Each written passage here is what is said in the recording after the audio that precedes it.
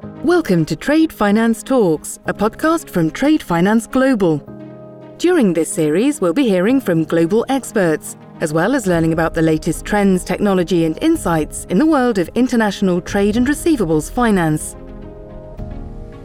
Episode 129. 1 degree increase on the equator is equal to an 8 degree increase in the Northern Hemisphere as you get closer to the poles. My name's Deepesh Patel, editor at Trade Finance Global. Today we're at the ICC United Kingdom's annual conference, International Trade and Prosperity Week, here at Diageo's headquarters in London. I'm delighted to be joined by Chris Salesworth, Secretary General at ICC United Kingdom. Chris, welcome. Nice to be here. So, Chris, 1.5 is the number of the day, I'd say 1.5 degrees specifically. Why has that number been bandied around?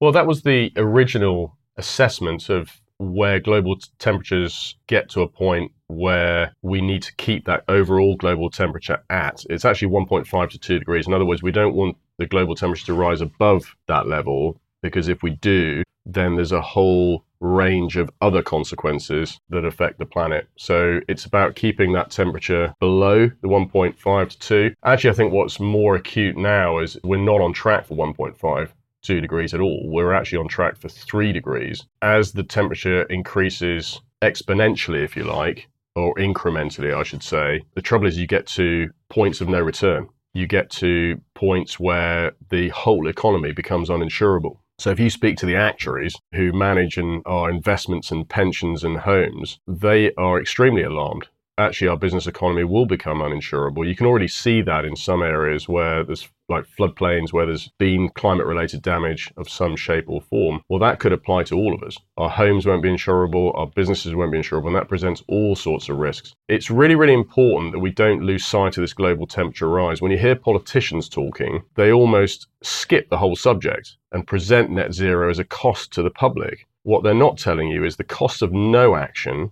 is far, far greater than the cost of action. We don't have a choice.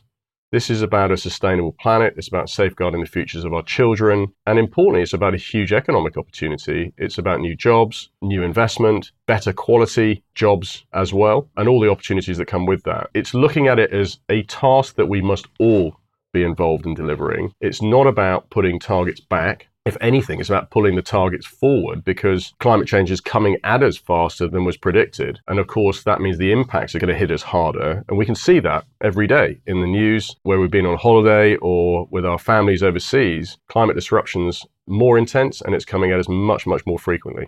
Yeah, absolutely certain. We're venturing into uncharted waters. A quote from earlier, it's an experiment of humanity. And I think the 1.5 degrees relates to some of those feedback loops, trigger points and cause for irreversible change. What's quite interesting, Chris, and I know we spoke around August 2021 when the last IPCC or the previous IPCC report came out, and it really had no mention of trade and trade finance, which is really interesting because I think the rhetoric's changed. So I guess taking a bit of a step back from the 1.5 degrees topic, why has the ICC United Kingdom chosen delivering sustainable global value chains as the key theme for Trade and Prosperity Week this year in 2023? Yeah, it's a really, really good point. Just before I do, we should mention around global temperature rises, it's not even either. That point gets lost sometimes, that a 1 degree increase on the equator is equal to an 8 degree increase in the Northern Hemisphere as you get closer to the poles. And so we've got to accommodate that. It's not the same for everyone. Going back to trade, I think this is a really, really important point. And I'm not sure I can fully answer the question as to why we're not talking about trade enough. I have a suspicion that people who are driving the conversation, the scientists, the experts in their respective areas, and this applies to biodiversity as well, actually, is that fundamentally these are climate experts, sustainability experts, biodiversity experts. They're not trade experts or finance. There are sustainable finance, but they're not actually trade people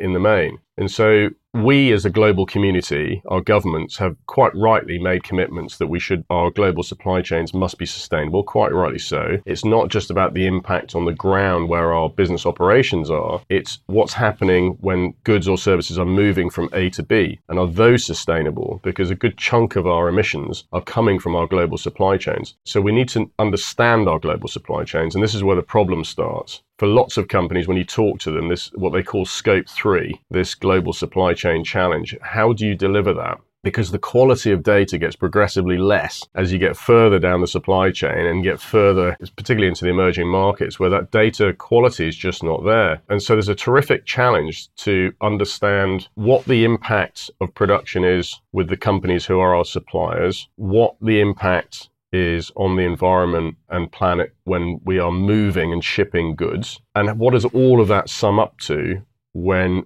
all of that sort of is part of your extended supply chain as a company. That's terrifically challenging. And so we've chosen sustainable global value chains as a focus because we know it's a general challenge for all companies. It's also cross-jurisdictional. And so ICC is uniquely placed in that sense. You can't solve that problem from a domestic point of view. You just don't have the insight you need, you don't have the influence that you need, and you don't have that convening ability either to bring all the parties to the table, because it quite often involves laws, rules, standards at national, regional level as well. And so for us, all we're saying is ICC is a unique organization in that sense. We have the scale, we have the representation, we have that convening ability, and we also have a lot of expertise in that data space because we're heavily involved in driving trade digitalization, which has many of the same issues, super complex, lots of different actors. We've got to get off the paper to get the data. And some of those key trade data sets are really important when it comes to ESG reporting. What are the goods? Where are they from? Who's paying for them? At the moment, that's all on pieces of paper. Well, we've got to get off the paper and then we'll get much better quality data. And that's important, obviously, for more transparency and better quality decisions and reporting, which is ultimately what all companies need. No, thank you. And I think that was summarised quite nicely by Stuart Bruce, who's the chair of the ICC United Kingdom Energy and Environment Committee. I think he said something along the lines of businesses have more to gain from climate action than from climate inaction. And I think that falls nicely with the launch of your toolkit today for delivering sustainable value chains. Can you talk a little bit more about this toolkit, Chris? We've published case studies in the past. We're trying to take a very practical view. So ICC is very involved in global frameworks, shaping global frameworks, whether it's sustainable finance or carbon markets. But actually, when you talk to an average, particularly small companies, they just want practical advice. And so the toolkit is really designed to collate what we know and what we see and give some examples, practical examples of case studies. What are companies doing on climate action? What are they doing on tackling biodiversity or reversing biodiversity loss? What are they doing in terms of improving that circular economy? And then there's a range of other, again, practical tools like reporting frameworks. Do all companies know what the reporting frameworks are? What they call TNFD, TCFD.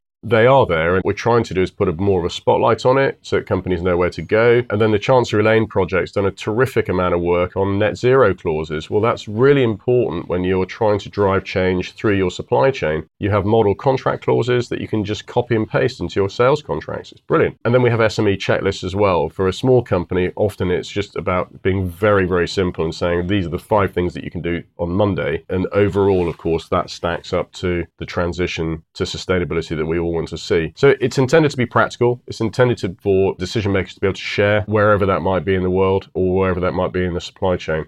Thank you very much. Here we are in the UK, just a few hours away in Dubai, and at the end of the month is COP28. From an ICC United Kingdom and also from an ICC global perspective, what do you think we can expect coming out of COP, and what do you as policymakers, practitioners need to do to drive that conversation at a faster rate? Yeah, that's a really good question. I mean, the truth is, I think expectations are quite low. We're not really seeing great outputs from any of the multilateral forums right now, and that's because there are just differences of opinion depending on where you're coming from, whether that's coming from the East or coming from Europe or coming from the US. And that has a real impact on the ability to negotiate real actions. And we're seeing it, like I say, in G7 or G20. There's not a lot of great commitments coming out. So I think for COP this year, Obviously, every country, every host puts their own focus on it. But I think from the business community, it's really obvious that businesses are way out in front of governments in terms of their ambition, in terms of their prioritization on this whole issue, whole area of sustainability. And governments are now a long way behind us. The first task is we need to be there.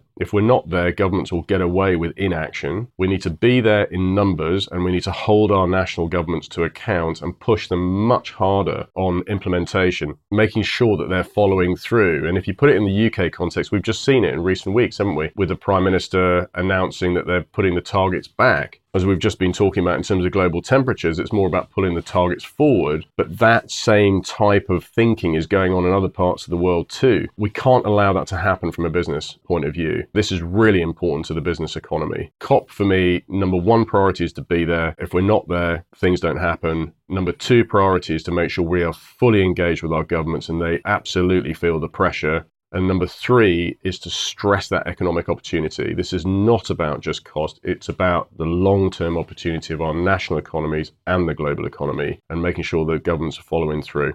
Thank you very much. Be there, engage, and make sure your local government's following through with their actions as opposed to inaction. That was Chris Salesworth, Secretary General at ICC United Kingdom. TFG are delighted to be media partners with ICC UK at their annual conference, International Trade and Prosperity Week here in London. Chris, thanks very much for joining us.